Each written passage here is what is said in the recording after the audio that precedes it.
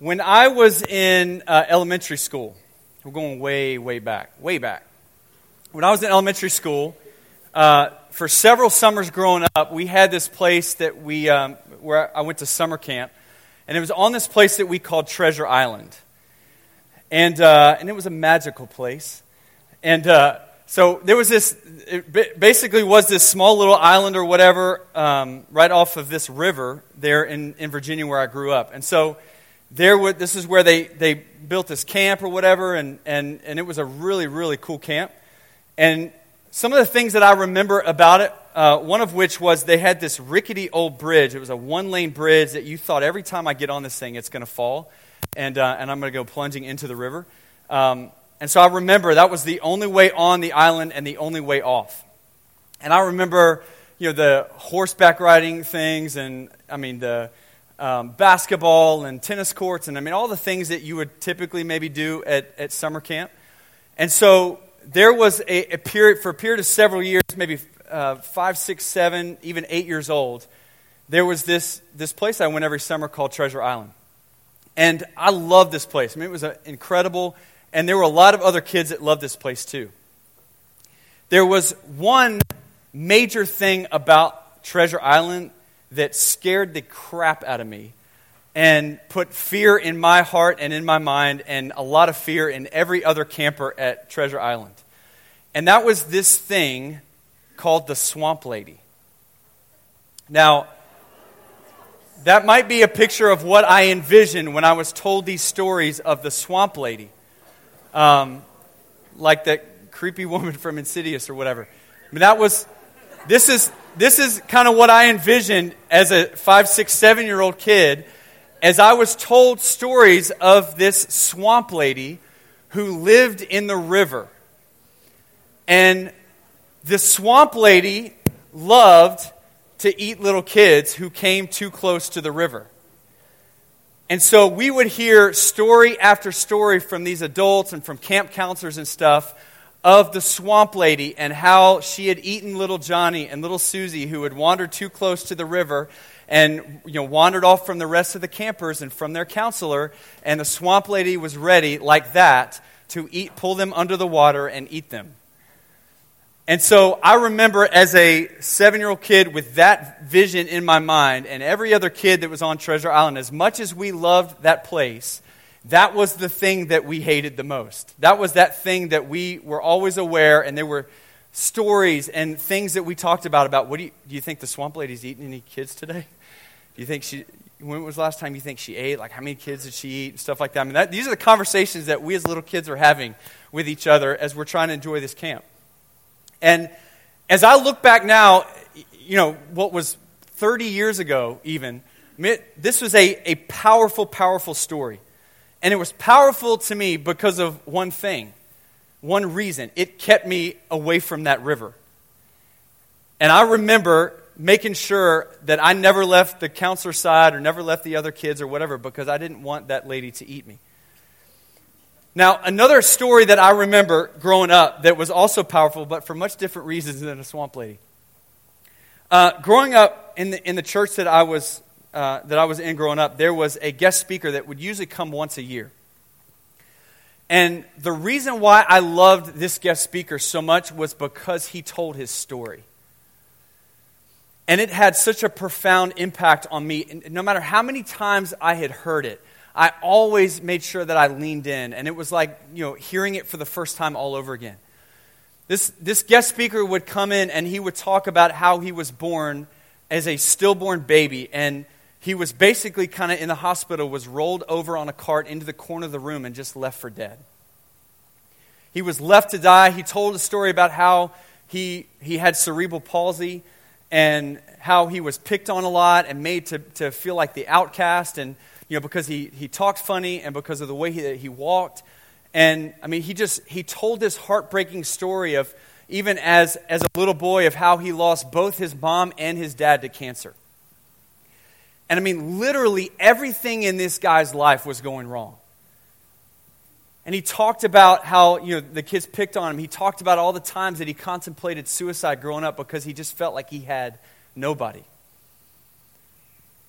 And then he told about the time that one person showed enough interest in him that invited him to church. And he told about how he sat there and he listened for all of those years, how he had confirmed and even in his own mind had convinced himself that God didn't love him, that God didn't care about him because of all the things that he had been through. And how he sat in that church service and he listened for the first time as he understood that he had believed lies for all of those years, that in fact God did love him.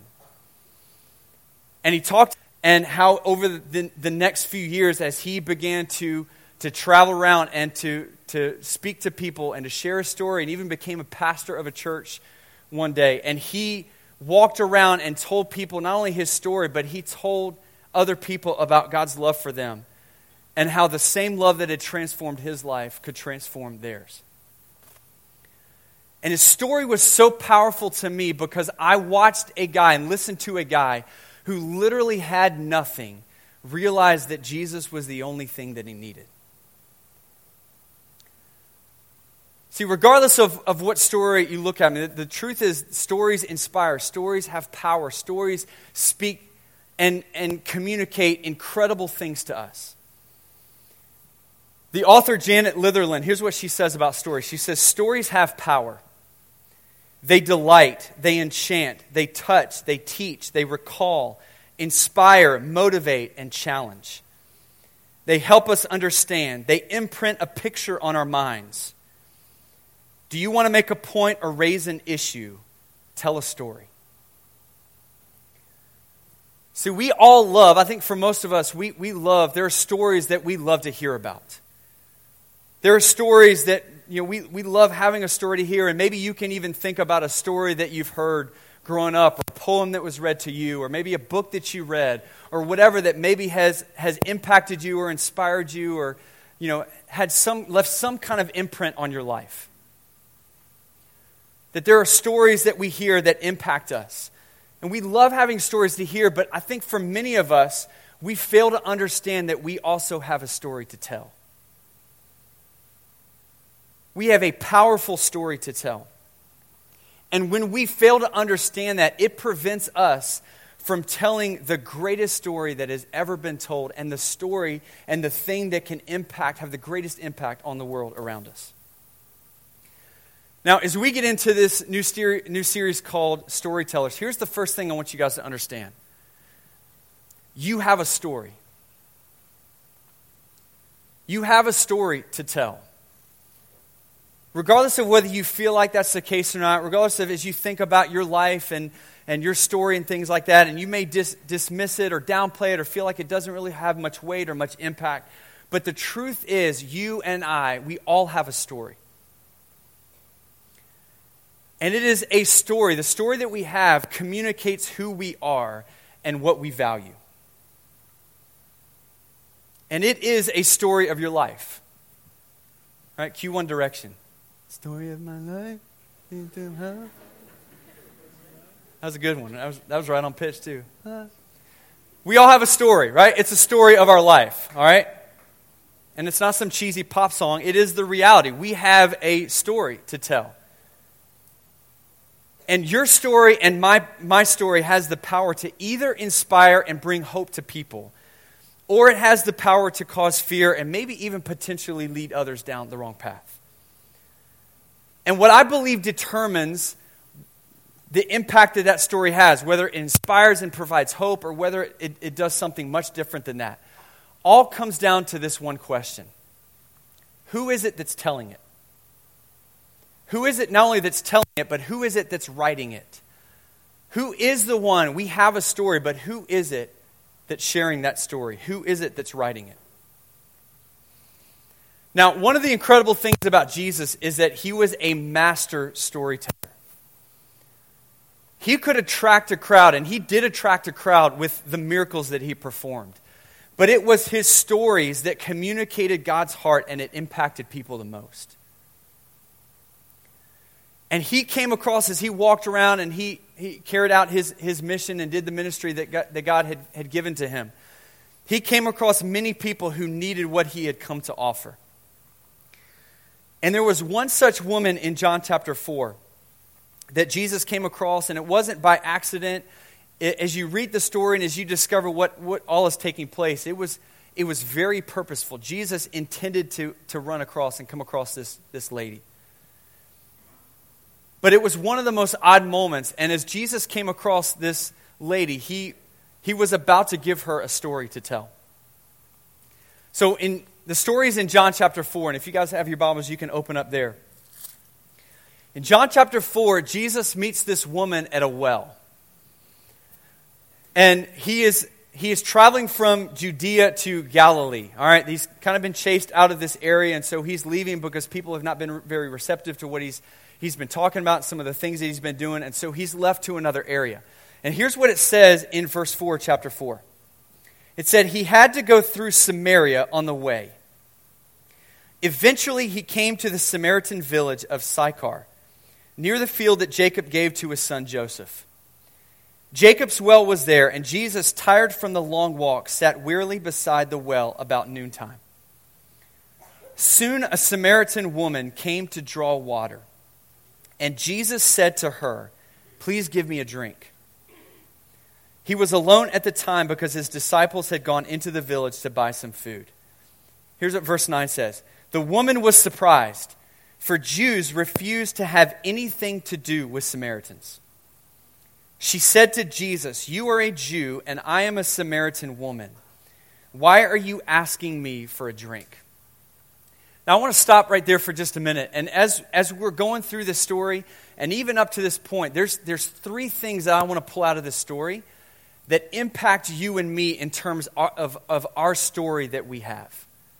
The story that we possess, the story of the life that we have. Here's the first thing I want us to pull out of this. Your story must describe a need. Your story and my story must describe a need. All right, so let's look at this lady. This lady has tried to find satisfaction in temporary things. All right, it says that she comes to this well every single day. She shows up maybe even at the same time every single day. And she's trying to draw water out of this well. And what she essentially is trying to do, I mean, there's other things in play here, but she is focused on the water as the thing that could meet her needs. So every single day, she's coming back to this well to draw water because it's going to meet a physical need for her. And she's looking to find satisfaction in the water that's in this well. And yet, what we understand about this is that she's coming every single day. Because even though she's able to draw a bucket or a couple buckets full of water, she's got to come back the next day because it never fully satisfies her. She runs out, and so she's got to come back to this well to get more of that thing so that it can satisfy what she has and what she needs. So she comes back every single day because she needs more. Because the thing that she's looking to satisfy her is not doing it long term. Now, in storytelling, this is called the conflict. All right, you've got kind of a little bit of an issue here.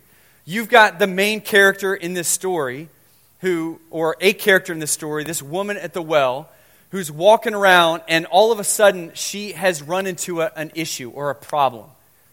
She's run into a conflict because she is trying to find satisfaction in something that is not satisfying her. Or at least it's not fully satisfying her long term. And so she's got a conflict here. She's run into a need. She's got an issue of unrest. Now, I wonder for how many of us, we are a lot like this woman at the well, where we are looking to things in this world to satisfy us permanently. And you can fill in the blank. I mean, it may be different for each and every one of us, but maybe we're thinking along these lines. Man, if my parents would just buy me a car. I'm 16. Man, all my problems would be over. Man, I'd have such a better life if I would just not have to drive that piece of junk car that my parents gave me. If I had a nicer car, newer car, if I just had any car, please, Lord, give me a car. Or maybe we think, man, if I just had a better family, man, a lot of my issues would be resolved. Man, if my home life was not just a total wreck, it'd be a whole lot easier. Maybe we think along the lines of that relationship with that boy or that girl. Man, if I just had a relationship, or if I just took the next step in that relationship, if we went to a certain place, if we did something, if we became sexually active, whatever the case may be, if we just, I would find satisfaction if we would do that. Or if I had that. Maybe we think, if I just jumped into a certain crowd, if I just went to that party, if I just did this, whatever the case may be. But we essentially, all of us, from time to time, we look to the world to satisfy the needs that we have. And more specifically, we look for temporary things to fulfill a permanent satisfaction. And what ends up happening, just like this woman at the well, is that it leaves us feeling empty. Maybe it satisfies us for a period of time. Maybe it brings joy to our life. Maybe we feel like it's something that we've been looking for. But at some point, that satisfaction runs out. And then we're going, it didn't really do what I felt like it should have done. And we feel that unrest. We feel that conflict. We feel like there's a need that's not being met. And the first part of our story that makes it so powerful is that it outlines a greater need. It communicates the fact that the things of this world do not satisfy us like we think that they should. And what it does is it communicates the fact that we need something else. And that's exactly what this woman was feeling. And the fact that she was coming to this well every single day, even subconsciously, it put her in a position where she was ready to have an encounter at the same place that she came to every single day, looking for something to fulfill a need. So not only does our story must describe a need, here's the second thing. Your story must involve an encounter with Jesus. What makes your story and my story so powerful is that at the moment of our greatest need, we find the thing that we need most. We have an encounter with Jesus. Here's a couple things about this story. The woman at this well, as she has this encounter with Jesus, she is completely and totally unworthy to be in Jesus' presence. She understands, and she even asks the question, what are you doing talking to me? Because Jesus is a Jew, and this woman is a Samaritan, and culturally speaking, Jesus had no business talking to this lady. There's so many other reasons. She was a woman. She was a common woman. She was a stranger to Jesus. She was ultimately a Samaritan woman. And these two groups of people did not talk together. They did not get along at all. And yet, even though she was unworthy to even be spoken to by Jesus, Jesus takes great care and concern for this woman and shows up at the place that she needed him most. And how true is that of us? Where maybe you think highly of yourself or whatever, no matter what we think of ourselves, the truth is, you and I are common, ordinary people who, in all reality, Jesus has no business talking to us. We really are even unworthy to carry on a conversation, to be in God's presence, to be with Jesus. We're unworthy of having any kind of relationship whatsoever with the creator of the universe. And yet Jesus takes great care and concern for who we are. And he offers us what we need most. So the story continues. This woman says, what are you doing talking to me? You're a Jew. I'm a Samaritan. You have no business talking to me. Here's what Jesus says. In verse 10, it says, Jesus replied, if you only knew the gift God has for you and who you were speaking to, you would ask me and I would give you living water. Skip down to verse 13. It says, Jesus says, anyone who drinks this water from the well will soon become thirsty again. But those who drink the water that I give will never be thirsty again. It becomes a fresh, bubbling spring within them, giving them eternal life. I love the woman's response. Verse 15, "Please, sir," the woman said, "give me this water. Then I'll never be thirsty again, and I won't have to come here to get water." And here's what I love so much about Jesus. He goes to the exact place where that woman was looking to have a need met. He doesn't wait around for the woman to show up at the local synagogue or the next church service or whatever, for her to come stumbling in. He doesn't wait for her to kind of get her life together or whatever. Jesus goes on the offensive. This is not by accident that Jesus kind of stumbles across this woman. As you read the story, Jesus starts telling her things about her life. Jesus knew exactly who this woman was, and he knew at that exact time this woman would be coming to this well. And rather than going, "Man, I love her, I care about her, man, I want to give her living water, but I'll just kind of sit around and wait until she figures some things out, and then she'll come to me and ask me for it," Jesus goes to where she is. Jesus seeks her out. Jesus goes to the place where she's been trying so desperately to find that need met. Because he knows that if he shows up in that place, then he can help her understand that the thing that she needs most is not the water out of that well, but the living water that he offers. Man, how true is that of us as well? What is so incredible about Jesus is that Jesus doesn't wait for us to clean our life up. Jesus doesn't wait for us to kind of get our life in order and fix some things or whatever. You know what he does? Jesus comes and he meets us at the greatest moment of weakness. Jesus comes and he meets us where we've been, in that area of our life where we've been trying so desperately to find that thing that we need most. Jesus meets us there at that place. Jesus comes to us in that broken relationship. And he reveals to us, you know what, that thing's not going to satisfy you like I will. He shows up in the midst of maybe our parents' divorce, and he reminds us, you know what, I'm the one that can offer hope and life to you.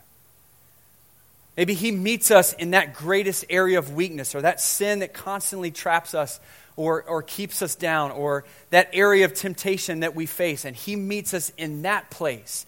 Because those are those areas of our greatest struggle, and that's where he's able to help us understand that he can meet the need that we have. He's come to offer us living water.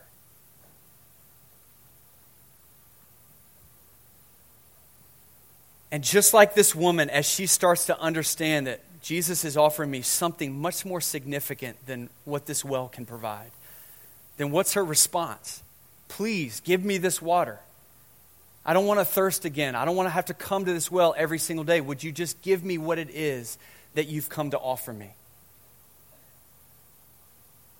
And for us too, man, I think for all of us in here, Jesus is reminding us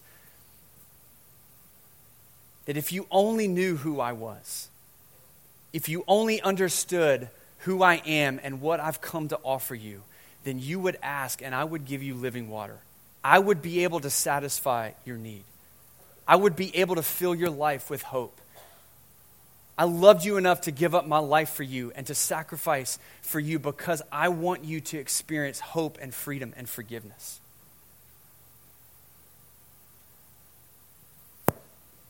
And when we understand that Jesus is the one that can do that, and we reach out and say, God, please give me that thing that I need most, what ends up happening is we watch as God transforms our life.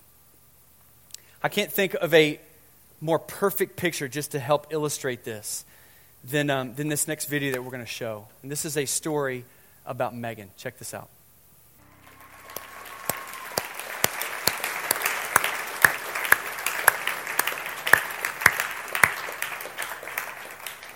Man, what a powerful story of redemption.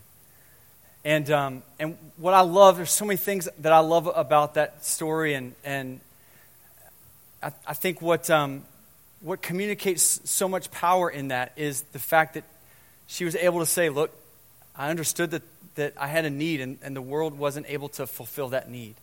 And yet I found hope at the point that I needed it the most, that Jesus showed up and He provided hope, and He provided forgiveness, and He provided freedom. And her story's not done yet. And I think, Megan, we're proud of you and excited for you and what this story that He's writing with Megan's life. And just like for so many of us, that God is just beginning, that God every single day is crafting and working and moving through our lives to create that story that's ultimately going to bring Him glory and help other people understand that He's the one that can provide hope. And that's what makes it so powerful. And here's the third thing that I think for all of our story and that is illustrated by Megan's story is that our story must be shared. Your story and my story must be shared. Here's what, again in verse 28, what the woman says as Jesus is talking to her. It says, the woman left her water jar beside the well and ran back to the village. And I love the fact that it says the woman left her water jar. That it even points out that little tiny detail to say that thing that she was bringing with her every single day, that she was trying to provide that need and try to find significance and satisfaction. All of a sudden, when she encountered Jesus, she realized, you know what, I don't need this thing anymore. And she left the jar there, and she ran back to the village, telling everyone, come and see a man who told me everything I ever did. Could he possibly be the Messiah? Verse 30 says, so the people came streaming from the village to see him. Skipping down to verse 39, it says, many Samaritans from the village believed in Jesus because the woman had said, he told me everything I ever did. When they came out to see him, they begged him to stay in their village. So we stayed for 2 days, long enough for many more to hear his message and to believe. Then they said to the woman, now we believe, not just because of what you told us, but because we have heard him ourselves. Now we know that he is indeed the Savior of the world. See, Jesus' transformation, it doesn't just stop at that one woman at the well. That Jesus ends up transforming maybe even an entire village. That we don't even know how many people came from that village and encountered Jesus because of what that woman had said. And then they too were transformed because they understood that Jesus was the Savior of the world. But it all started because that woman shared her story. It started because that woman went back to those people that she knew and said, you've got to come see this. You've got to come hear this. There's somebody that's out there that can meet the need that we all have. Not only do you have a story, but you have a story to share. You don't have a story to kind of keep in and hold to yourself or keep it private because you're afraid of what people may say. You don't have a story just to only share with those people that you feel like might have that same story in common. You have a story to tell everyone. Anyone and everyone that will listen. And it doesn't mean necessarily that, it's for a video that we show at Reckless or you get up on a stage and share it on a Wednesday night or at Rush or whatever. But it means that everywhere you go, you share your story. Maybe with your lost family, your mom or your dad that don't know Jesus, and you've begun to understand, you've had that encounter with Jesus. You've understood that God has offered forgiveness and freedom, and you are starting to grow in that knowledge and that wisdom of God's you've got for your life, and you've got a story to share with your family. You've got a story to share with your classmates, with your friends, with the people on your sports team. What made Megan's story possible is the fact that there were other people at that lunch table to say, look, I've got a story, and here's what happened, and you need to come and experience it too. You and I have a story to share. As I mentioned earlier, in a month from now, we're going to be transitioning downstairs. And like I said, the main reason we're doing that is because we believe that there are 25,000 other middle school and high school students in our community who don't know Jesus. That there are almost 14,000 high school students within a 10-mile radius of this church that don't have a relationship with Jesus. And we could be content with the ones that we've got in this room and go, you know what, that's enough stories, that's enough life change. Let's just kind of keep it the way that it is. But God's called us to share our story. God's called us to go and to carry it to other people out there that need to be transformed. And our ability to watch us go and fill that worship center and to watch God provide hope and healing to other students who walk in over the next few months and even years is all directly tied to your willingness to share your story. It comes back to the question, how willing are you? How ready are you? How passionate are you about sharing your story with people that need to hear it? And either we kind of keep it to ourselves and we're afraid, or we hide it, or we say, you know what, I've got such a tremendous story. God is changing and transforming my life, that I've got to make sure that everyone that I come across is able to experience that too. That's what God has called us to do.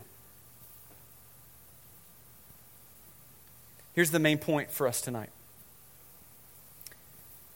The story of God's greatness is best shared. The story of God's great, tell the story of His work in us. The story of God's greatness is best shared when we tell the story of His work in us.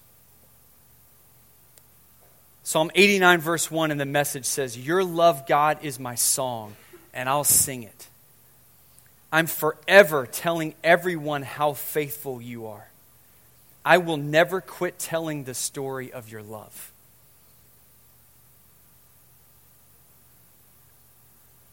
And maybe there are some of you in the room tonight who maybe you identify right now in this moment with that woman at the well, or maybe with Megan's story and how she used to be. And maybe you have tried so many different things, so many different paths. You've looked to so many things to find significance, to find satisfaction, to find something that will satisfy your heart. And the more things that you've tried, the more dead ends that you've discovered, and it's just left you feeling like, is there really anything that can satisfy this void that I'm feeling? And the great news for you tonight, regardless of where you're at or what your story looks like or what your struggle has been up to this point, is that Jesus comes and He meets you where you are. Jesus meets you exactly where you are tonight in this room to say, you don't have to search anymore.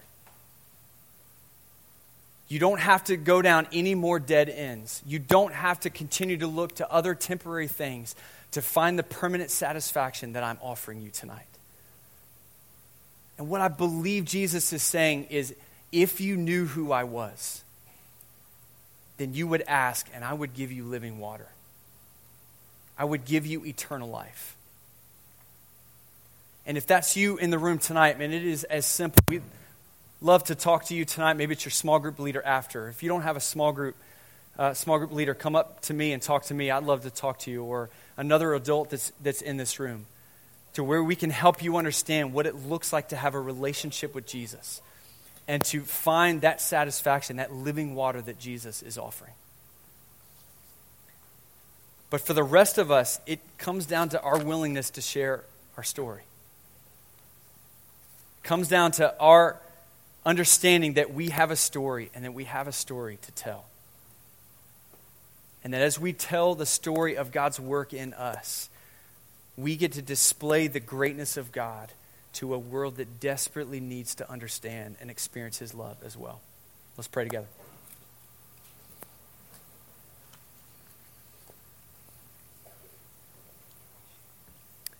God, we love you and make us go through some song and dance. You don't make us jump through a bunch of hoops.